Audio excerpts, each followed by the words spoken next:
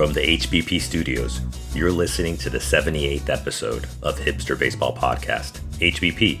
I'm Dorian, and on today's podcast, we play baseball with an English accent, roll our eyes at ESPN's obsession with the New York Yankees, try on the Milwaukee Brewers City Connect jersey while grilling, and special guest Darren from Cream City Prospects talks with us about the future stars of the Milwaukee Brewers. But we start off every podcast promoting good local American jobs, specifically ones that include alcohol. Because this week I'm drinking a beer called English Session Ale from Guilford Hall Brewery in Baltimore, Maryland. I love the name Guilford Hall Brewery because it reminds me, it's like very English, Guilford Hall. And there's actually a Guilford baseball and softball club in, drumroll, Guilford, England, which is about an hour's drive southeast of London. Guilford Baseball, the Guilford Baseball Club and Softball Club has 3 teams, and they all play in the British Baseball Federation, the BBF. And the interesting thing about this, because normally we always associate England sporting-wise with football, soccer, or rugby. But there actually is a baseball league, like I just told you. And the Hall of Fame relief pitcher, Trevor Hoffman, who played with the San Diego Padres, the Florida Marlins, Trevor Hoffman's mother is English. So by that association, Trevor Hoffman was the bullpen coach for Great Britain during the 2017 World Baseball Classic. Unfortunately, Great Britain lost in the qualifying round to Israel, so they didn't make it all the way to the tournament in 2017. But speaking of the World Baseball Classic, it's going to get played again in 2023, and I can't wait. I definitely am going to make it a point to attend some World Baseball Classic games. Those of you who may not know, the United States is actually the defending champion. It's kind of like the World Cup where they play it every 4 years, and it was supposed to be played in 2021, but it was canceled because of COVID-19, of course. So it's been pushed back, and the World Baseball Classic qualifications are starting now, not now, but in the fall, in September 2022, and the tournament is going to be played in 2023 before the start of Major League Baseball season. I remember watching the games on television when I was at home of the Marlins Stadium games that had Group C back in 2017. And Group C was composed of the Dominican Republic and their absolutely disgusting roster of just stars after stars of hitters. We all know all the best baseball players come from the Dominican Republic. In Group C, there was also the United States, Colombia, and Canada. The atmosphere was insane, especially for the Colombian and the Dominican Republic teams. It was something that you never, ever see in Major League Baseball. So I'm definitely going to be talking about that in the future. But look, it's 2022, and here I am talking about a tournament that took place in 2017. We're going to stop living in the past, but talking about the past. Just like you've blocked your ex on all social media, you can do the same with us. Feel free to block us on Twitter. The account handle is @HBP4040, and our Instagram account, Hipster Baseball Podcast. I want to talk about ESPN's crazy obsession with the New York Yankees. I normally go off on ESPN for being nothing but a bunch of hustlers for the New York Yankees. ESPN always makes sure that the Yankees playoff games are in prime time. God forbid the Yankees play at 1 o'clock in the afternoon during the playoffs. ESPN always shows the Yankees season opener on national television, of course on ESPN. By the way, I mentioned this back in episode 68. Do you know when the last time the Yankees played their opening day series on the road? I'm going to give you 2 seconds. Never.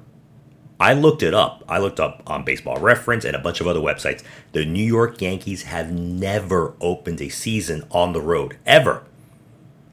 I'm going to take a drink. I'm going to give them a cheers to that for just being so ballsy and like, we're the Yankees. We don't go on the road. Hold on. And the beautiful thing is that on the 24th of June, just a few days ago, Bradford Doolittle of ESPN.com, he wrote an article titled, "Can anyone score on the Yankees? Why this may be their toughest team, ... ever." The very next day, on the 25th of June, the Houston Astros no-hit the New York Yankees. In New York, by the way. Forget about the Yankees not allowing anyone to score. The Yankees didn't score or get a hit. You love to see it. But wait. On Sunday, the 26th of June, the very next day, the Yankees were almost no-hit again. The Yankees went hitless into the 7th inning, and the Yankees finally got a hit after being no-hit for a combined 16 and a third innings. The American League frontrunner for most valuable player, Aaron Judge, he actually won the game with a walk-off home run, and the Yankees survived the Houston Astros 6-3. That made me think, is this an ESPN curse? I really have nothing against the Yankees. My issue is that ESPN and the rest of the major sports media are always shoving any and all Yankees news down our throats.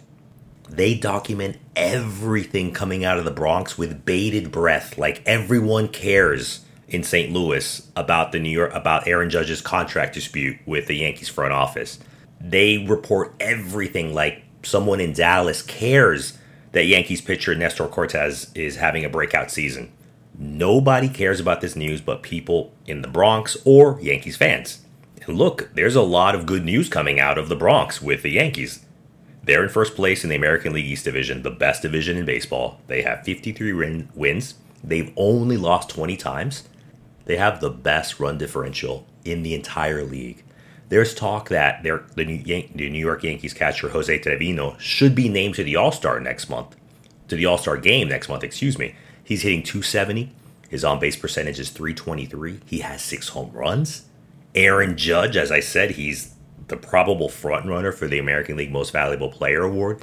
He's hitting .295 and 27 home runs in almost the end of June, which is absolutely insane. The biggest Yelp review last week was that the celebrity chef Bobby Flay opened a Bobby's Burger at the 100 section of Yankee Stadium, which is where the fancy rich people sit if you haven't been to Yankee Stadium. Apparently, manager Aaron Boone stubbed his toe walking out of his house, and his left pinky toe is listed as day-to-day. In other breaking news, the Yankees team bus driver called in sick on Wednesday, which is the first road trip he's missed in 7 years. Nobody cares. By the way, most of the stuff I just said is facetious, and it's not true. It's not true. I'm sorry. For a second there, I thought I was working for ESPN, so I had to tell you about people's toes and people calling in sick. But Yankee fans will be flocking to this week's show sponsor for their summer outfits. Merry-Go-Round. Fashion boutiques for men and women. Over 200 stores coast to coast. Today's fashion forecast, sunny and hot at the Merry-Go-Round. Buy one and get the second item at half price only at your local Merry-Go-Round. Cheers to Merry-Go-Round because they allowed this podcast to go on and make fun of ESPN. I just had a drink. And you know what? I'm going to have another one. Because I'm bringing back the weekly segment of Styling and Profiling with Ric Flair. Fashion and sports. I'm talking about the Milwaukee Brewers Nike City Connect uniform. Come on down, Milwaukee Brewers. They debuted their uniform yesterday on the 25th of June versus the Toronto Blue Jays. Let me guess. You hate the uniform. I'm going to go ahead and skip the next 5 minutes of the podcast. All right, the peanut gallery needs to pipe down because you know what? I like the uniform. It's powder blue, which is one of my favorite colors. And apparently the powder blue is a nod to the Milwaukee summer sky. Nike also said that they wanted people to imagine as if they were looking at Lake Michigan in the sun because that's the ideal Milwaukee summer day. I'm thinking, why doesn't Nike go ahead and just sell healing stones with a jersey too? The yellow is supposed to invoke warmth, liveliness, and the joys of summer in Milwaukee. The navy color is supposed to symbolize Lake Michigan because apparently the Brewers City Connect colors of the uniform is a tribute to the people's flag of Milwaukee. Because in the people's flag of Milwaukee, it represents the city's 3 rivers, the Milwaukee River, the Menominee River. I totally messed that up, sorry. And the Kinnickinnick River, also completely butchered. I'm sorry. And there's also represents the three towns of Milwaukee: Juneau Town, Kilbourne Town, Walker's Point. And of course, gold represents the brewing history of Milwaukee, which I love.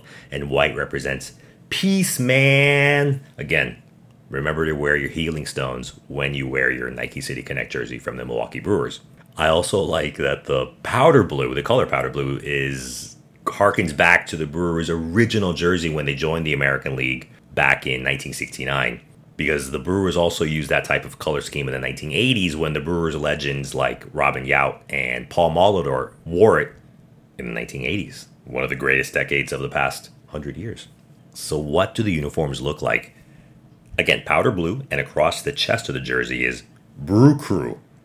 And the font that they use is homage to the industrial heritage of Milwaukee when there were good American jobs in the upper Midwest. And on the back, the players' names are in dark blue, and the numbers of the players there's a gold trim around them. Very nice. On the right sleeve, there's a grill. I love it. It's an homage to the Milwaukee tailgating scene, and I'll get to that in a minute. Both of the sleeves have yellow and white piping because it supposedly represents beer. It represents a beer's foam head. Again, because there's such a rich tradition of brewing in Milwaukee. I love it. And on the left sleeve of the jersey is the normal Brewers logo, which is a baseball and a glove. The hat has MKE in the bold type right in front of it because that's the abbreviation of the Milwaukee Airport. And what's kind of cool is that basically on the back side of MKE, which I don't really know how to say, maybe it's like the foreground or I don't know, is the numbers 414, which is the area code of Milwaukee. You got to check that out. You got to have to go on your internet machine and see the Milwaukee MKE hat with 414 in the back. But the hat doesn't have anything on either the left or the right side. And I think that's like a missed opportunity, missed space to continue to pay homage to Milwaukee, to the players, to the teams, whoever. The pants are all white, and they also have white and yellow trim. So right now, the Brewers are scheduled to wear these uniforms for at least 10 games this season, and most of them will be on Friday nights or during community nights. And you know what? The Brewers are probably going to wear the City Connect jersey during the playoffs, because right now they're in first place in the National League Central Division. They have 43 wins, 33 losses. They're a game up from the St. Louis Cardinals. But let me tell you, here's a few things I don't like about that uniform. Like I said, the hat, completely empty space on the left and the right. They could have done something to honor the great Hall of Famer Hank Aaron. To be fair, Hank Aaron made his name playing for the Milwaukee Braves, who are now the Atlanta Braves, and they moved to Atlanta in 1966. But the reality is that Hank Aaron had his best years in Milwaukee when he helped the Milwaukee Braves win the 1957 World Series over the New York Yankees. And on top of that, Hank Aaron came back from Atlanta to Milwaukee to play his last two seasons in front of the fans that loved him with the Milwaukee Brewers in 1975 and 1976. And you know what? Those Milwaukee Braves of the late 1950s should have won back-to-back World Series titles, because in 1958, they had a 3-1 lead in the World Series versus the New York Yankees, but they ended up losing. So therefore, the Milwaukee Braves only have one World Series when in reality they should have had back-to-back ones. And earlier this year, before the season started, because I was getting excited that baseball season was starting again, I actually read a book called Bushville Wins: The Wild Saga of the 1957 Milwaukee Braves and the Screwballs, Sluggers, and Beer Swiggers who canned the New York Yankees and changed baseball. And it was written by John Klima. The book chronicles the 1957 championship team, the love the city of Milwaukee had for the Braves. And actually, those original Milwaukee Braves fans were the ones who started tailgating in baseball. And that's what's being honored on the right sleeve of the Milwaukee Brewers, the grill patch. I love it. Check out the book. It has a little too much vulgarity for my taste, but it's still a good book. Definitely check it out. If you're a Milwaukee fan, if you're a Braves fan, if you're a fan of baseball in the 50s, check out Bushville Wins by John Klima. So overall, there's been 13 City Connect uniforms that have been unveiled since last season. And in my humble opinion, the Brewers City Connect jersey is in the top half. In no particular order, it's going. They're right in the same circle as the Chicago White Sox, the Arizona Diamondbacks, the Kansas City Royals, and the Houston Astros. So that always makes me think, who's going to wear the Brewers City Connect uniform in the future? That's where this week's special guest will help us find out. This week's special guest is Darren. He runs Cream City Prospects on Twitter, and he focuses not so much on the Milwaukee Brewers, but on the Milwaukee Brewers minor league system. Darren, welcome to HBP. Thank you. It's a pleasure to be here. So my first question is, I'm an Atlanta Braves fan. I also really like the Tampa Bay Rays, but for anyone who's a big baseball fan, it's hard enough for us to keep track of 162 games for the major leagues. But when I think of someone like you or the other platforms that focus solely on the minor league, how in the world are you able to grapple? I think I saw that the Brewers have, 8 minor league teams from the Dominican Summer League all the way up to the AAA Nashville Sound. How do you keep a grip on all that? Yeah, well, it's one of those things that's just kind of been a passion over the years, and it's not easy. I will say NYLB TV has made it a lot easier to follow and to see some of these prospects and come to life in terms of being able to look at more than a box score, and so that's really been a nice change over the last several years. But one of those things where you have an idea going into a season who some of the prospects are you'd like to follow, sort of narratives of their development and things to look for. But personally, I also like just flipping on and watching a game and kind of being surprised by maybe somebody I didn't know too much about. In terms of finding time to do it, I'll admit when I started, I had less obligations when it comes to having kids and things like that. And so it certainly has become more of a challenge as the years go by. But I'm lucky in the Brewers community. There's actually folks that are far smarter than me that also really highlight and put out some great content on Brewers prospects. So there's a little bit of element of being able to kind of consume their content as well. And really it's a neat little kind of niche, I guess, of Brewers fandom to be able to have your arms around what's kind of next on the horizon for the team. And I want to tell the listeners that Darren's a real deal. He's actually wearing a Nashville Sound hat, which is the AAA team of the Milwaukee Brewers. Why 17-year-old kids, 20-year-old kids that, for most part, statistically speaking, they don't amount to much baseball-wise. I'm not talking about their personality, but it's such a competitive it's just a competitive field.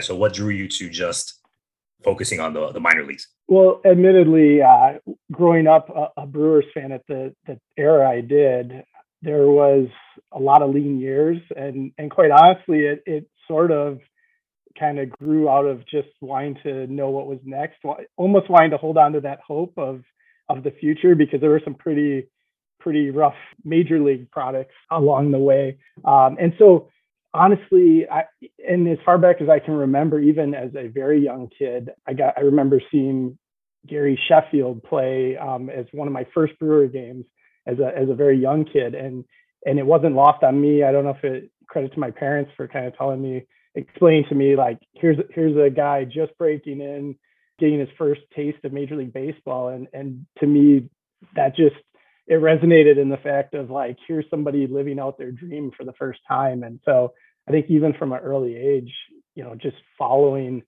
guys in that pursuit of that dream and wanting to know from the Brewers perspective what might be next. And certainly, as I think we all know, you see a lot of guys who maybe fall a little bit short.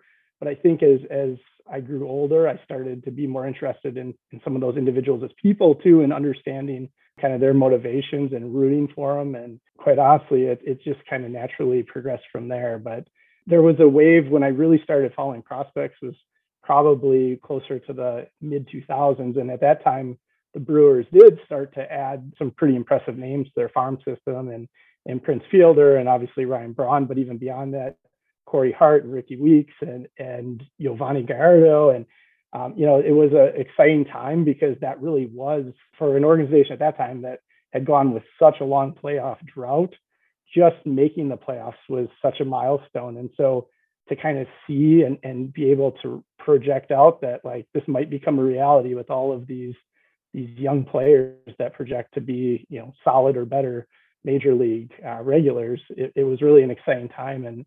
And from there, I was kind of hooked. And just being totally honest, too, it started out as Brewers prospects, but it really, my passion for it grew even beyond just the Brewers system.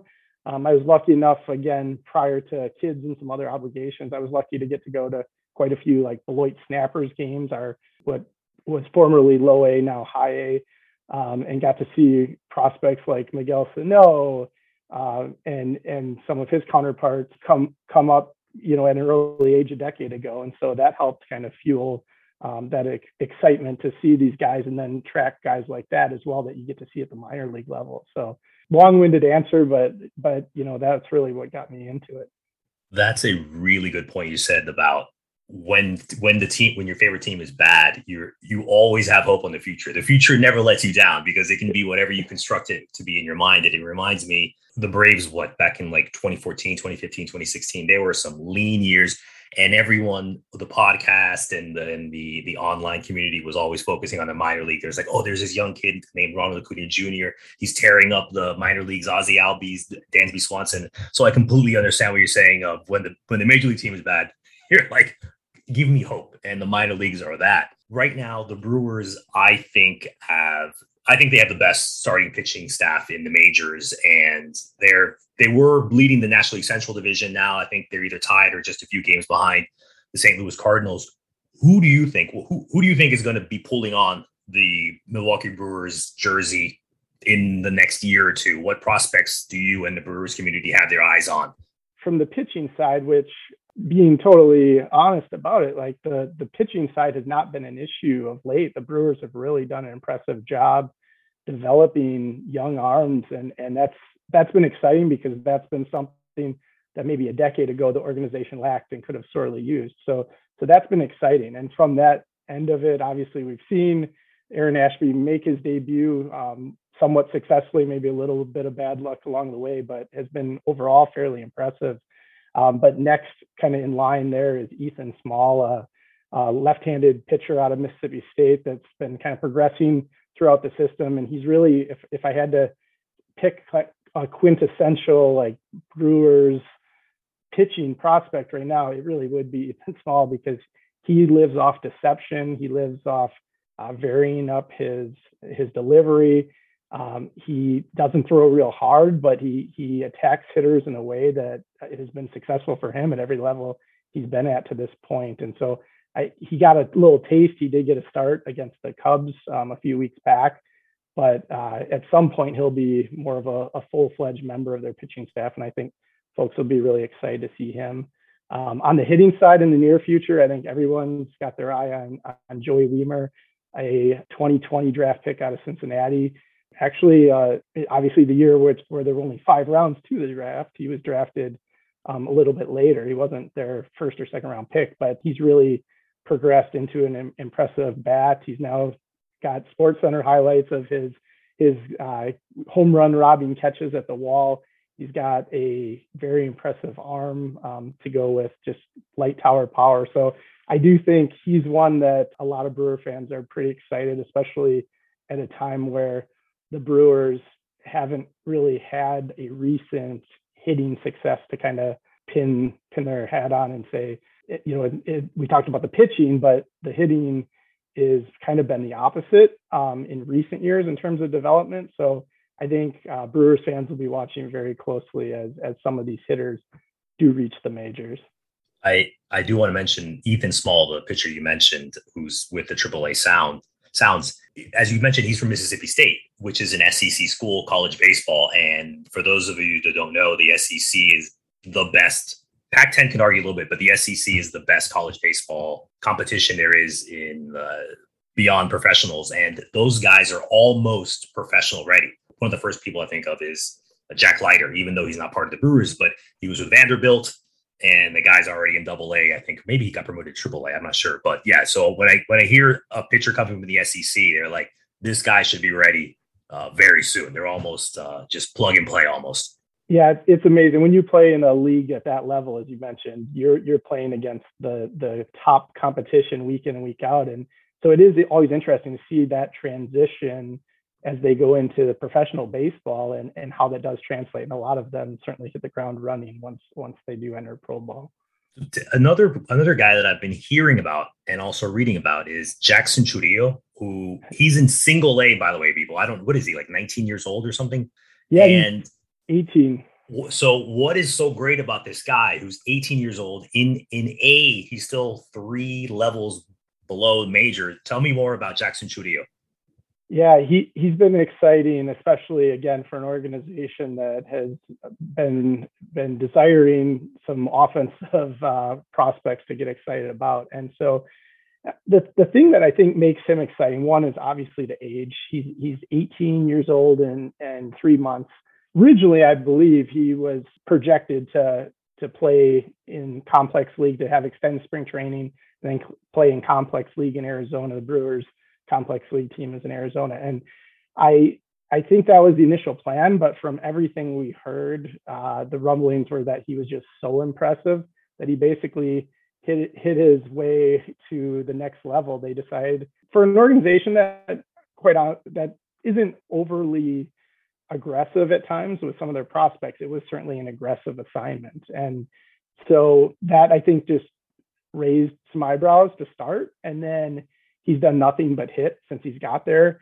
I have tried to watch as many of his bats as I can. I mean, it's must-see TV at this point. The thing that I would tell people that stands out is just how hard he hits the ball. For someone 18 years old, he is hitting line drives at a rate that is far beyond his peers, and he just hits the ball hard to all fields as well. There is a little swing and miss, but he's an 18-year-old playing professional full season baseball, so you're going to have a little bit of that. But he's very impressive. Doesn't seem like the moment's too big for him. He's always playing competitive at bats, even in some of those strikeouts. Some of those at bats are impressive, and so he's been fun to watch. The one thing I will say is he's got a group around him, though, of teenage hitters in Carolina. I was looking at the other day. So there's basically 23 hitters in Carolina right now that are teenagers, and 6 of them are on the Brewers Carolina roster. So basically more than a fourth of the teenagers playing regularly with that are qualified batters in the Carolina League are playing for the Brewer system. And it's all around, but it's been fun. It's been fun to watch them all kind of have some success together. They fell just short in the first half here for the first half championship of the league, but it's been really neat to just see this wave of young hitters kind of come through together, and we'll see. I think Jackson may progress a little quicker than some of the rest of them, but it's certainly going to be fun to watch over the next couple of years. You've mentioned a few times MILB.TV, and this is not a plug. This is just letting everyone know, for those of us who may want to sneak a peek into the future of our baseball team, I believe, correct me if I'm wrong, MILB.TV they give one free game a week or a night. I forget. I don't know what it is. Yeah. So there are yes, they do offer some free games, and quite honestly, even the package, the monthly cost, and you can also do it on a season basis, it's far lower than their major league counterpart package. The thing I like about it is if you are interested in prospects, you don't have to watch the games live. They catalog all the games, so you can actually go back, and if there's certain hitters you're more interested in than others, you can actually just fast forward or kind of rewind, find their spot in the order, and watch specific at bats. Or if there's a pitcher you really want to follow, you can go through and kind of watch their half innings throwing the ball. So it doesn't have to be a necessarily 3-hour investment of watching a game each night. You can really kind of target some of the folks you'd like to see play. I'm Darren. I'm happy I have you on this week because I'm also talking about the Nike City Connect. I talk about that every week. I'm very big on creativity in sports, and I think there's like a big disconnect there. But you're a Brewers fan. You are invested in the organization. What do you think of their City Connect jerseys that they're going to be debuting on Saturday, I believe? Yeah, I have mixed feelings on them. I kind of fall in the middle, which I might be in the minority in that because I feel like people either really, really love them or really, really dislike them. In terms of my opinion of them, they're fine. I don't actually mind the script.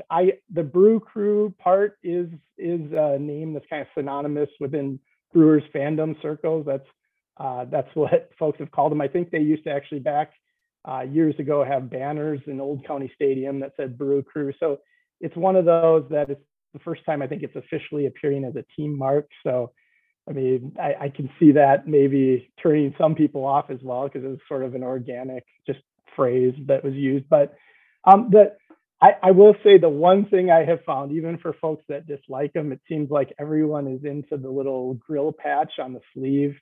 The one other thing I'll say I can appreciate is when they debut them, and they'll be debuting them here or this weekend, and they are actually going to have, they've always had a Tavern of the Game promotion, and they're going to be putting, it looks like it's going to be just on one of the corners of the jersey. They're going to have a tavern name each game, a different tavern that they're going to sew a patch on for.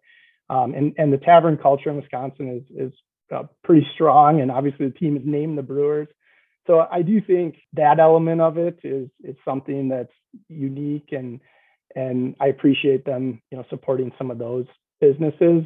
But in terms of the overall uniform, it's fine. I probably won't be going out to purchase one anytime soon. But yeah, I'm very curious. I have heard your opinion on some of the other City Connects, so I am curious to hear the next in the line of kind of comparisons on them. Yeah, I actually like this. I like the color. I'm a big powder blue color guy, the old San Diego Chargers, etc.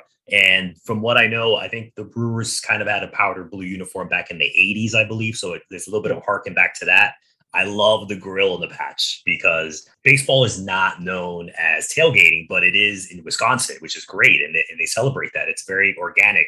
But one thing I wish they had done is somehow honor Hank Aaron. Granted, Hank Aaron he made his name in Milwaukee, but with the Braves. Nevertheless, he went back to play for the almost expansion league, almost the expansion Milwaukee Brewers for like a season or two. But yeah, when you think of Hank Aaron, you think of the Braves, but it's really the Milwaukee Braves. So I wish they had done something. I don't know what, but something to honor him, even though he was, on his last legs when he was actually with the Milwaukee Brewers. Yeah, I like that. That's a great point. I think that was probably a missed opportunity. That would have been pretty cool. If you're a fan of a team that's years away from contending and need some kind of a hope, how does one get into this minor league prospect industry? I think, and for me, it sort of kind of spurred out of just a passion for it. But I think in this day and age, it's a lot easier not only to follow the prospects, but to really find communities that enjoy discussing them. There's a lot of great resources. Obviously, there's some of the old standbys that have been around for years with Baseball American, Baseball Prospectus, but there's a lot of really up and coming groups like Prospects Live. And quite honestly, even within, like, if you go to within your own team site, you'll find, or your team communities, your fan forums, those kind of things, you'll find a lot of great prospect information that's kind of team centric if that's more of your interest overall in the prospects. But I think there's just avenues to get involved if you're interested, writing about them. The thing that I always have appreciated is there's a lot of folks from the organization side of it that are willing to share a lot of information, especially now that they kind of understand that this is the whole industry in itself, that people really enjoy learning more and following these prospects. I've been really impressed with how some of the hitting coaches and folks with the teams, with their organization that focus with the development of the prospects, how much information they've kind of opened up and shared in the last couple of years. And it's fun to see. I think if you're interested in it, just find a community where you can start to talk to others about it and write about it. And that's really the best kind of, I think, way to go about it. That's a really interesting tidbit you're saying there about the organization, because I wanted to ask you what tools you use as someone who's in prospect, and I think you mentioned them. Of one, I never would have thought that an organization would be open to outsiders or someone who's not affiliated with like the Baseball Prospect, Baseball America, the quote unquote established ones. What other tools do you use besides reaching out to someone in the organization or joining a community? I do want to add that some of your work, some of your findings from Twitter have been published in local Milwaukee area newspapers as well. So you're putting out good content. So what tools would someone need to start that beyond just being part of a community?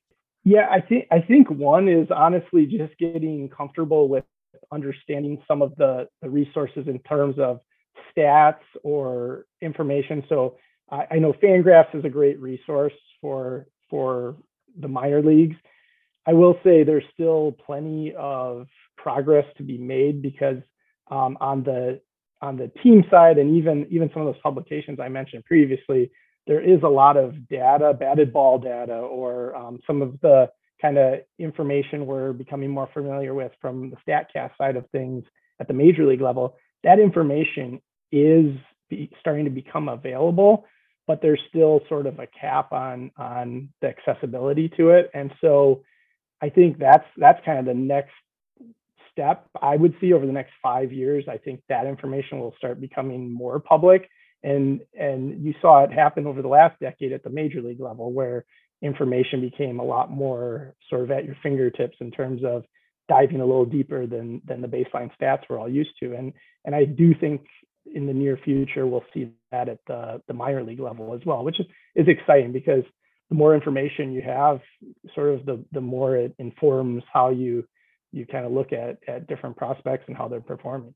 Of all the 8 minor league organizations, like we said, from the Dominican Summer League all the way up to the Nashville Sounds, is there any organization, are you able to make it out to any of these games in person? Because the Brewers have a team in Wisconsin. I think the AA team is in Wisconsin. The AAA team is in Nashville, Tennessee. The high A, or not the high A, there's no high A anymore, but the A team, as you said, is in Carolina. That's pretty spread out for a team.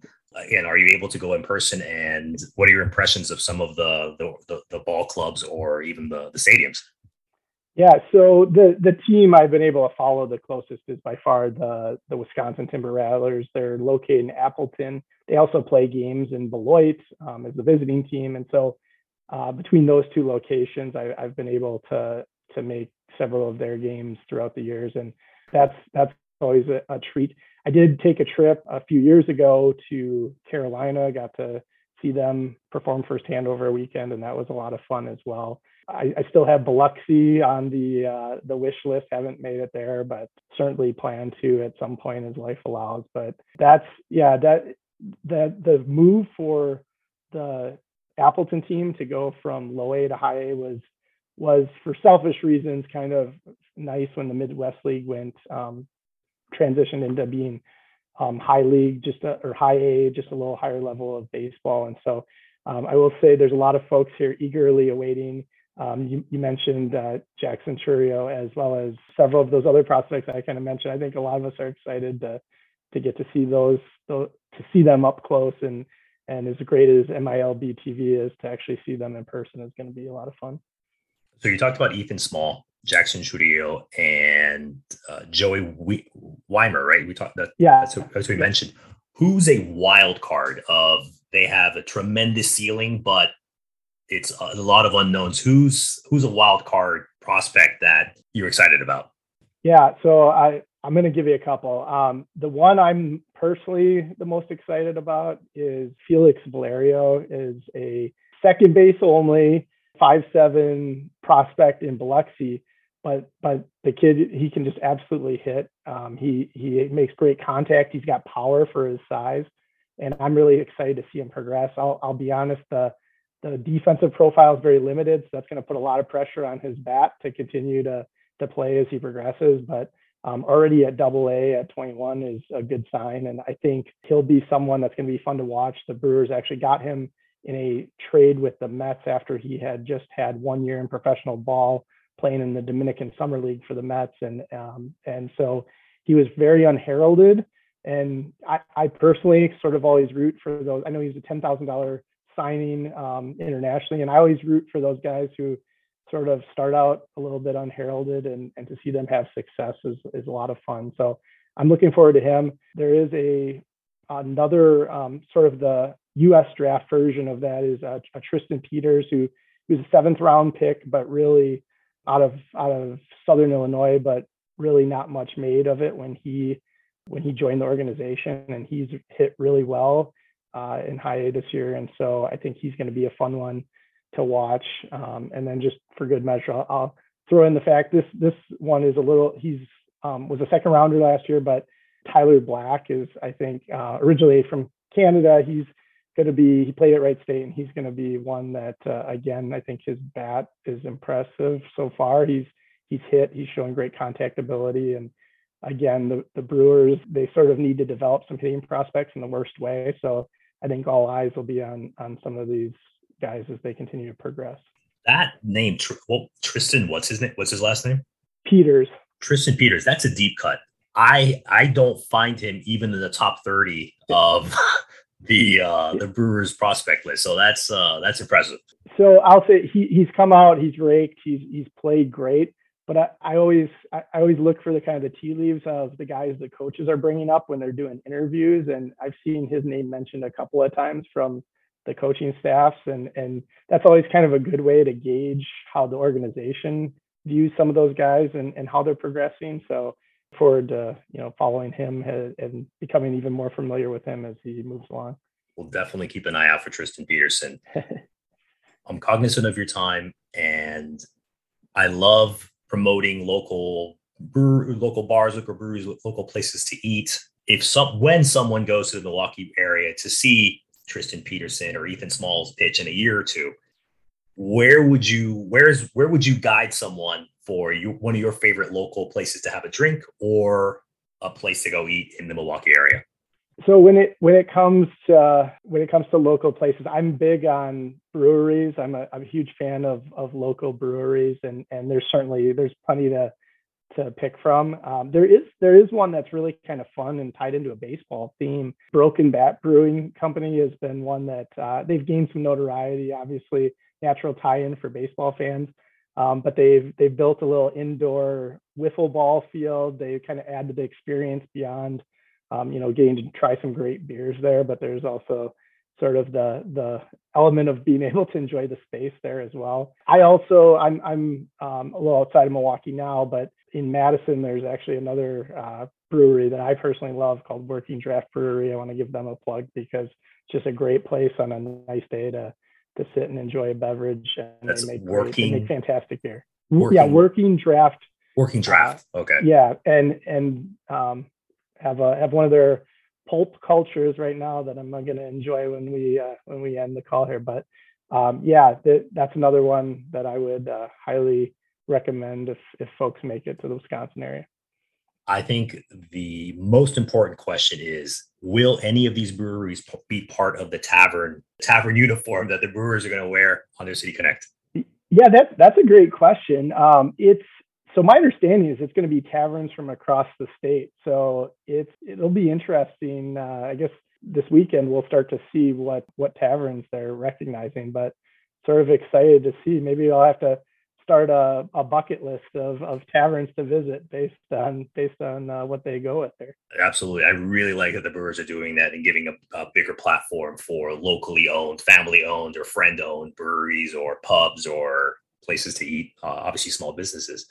Darren, I want to thank you for your time. I've thoroughly enjoyed talking with you. If you want to take us away, tell us again your Twitter account and also any other place that they can find all of your wonderful work.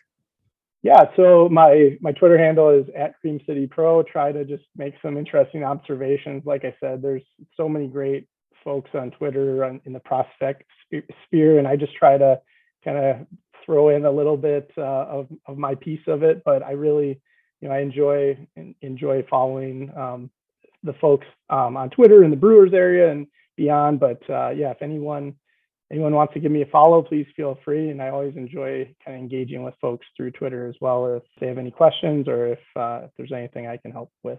I want to thank Darren from Cream City Prospects on Twitter. And I also want to thank new listeners from Abu Dhabi, the United Arab Emirates, Hoogled, Belgium. I totally butchered that. I'm sorry. Hoogled, Belgium, Phnom Penh, Cambodia, Yopango, El Salvador, Birmingham, England, and here in the good old US of A, Des Plaines, Illinois, Gilbert's, Illinois, and Orlando, Florida. Thank you all. And by the way, don't worry. I have no idea who you are. I only know where you're listening from.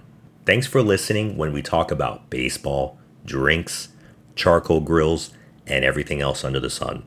Subscribe to the podcast on Apple, Google, SoundCloud, or Spotify. My drink will be in the episode description and on our social media accounts.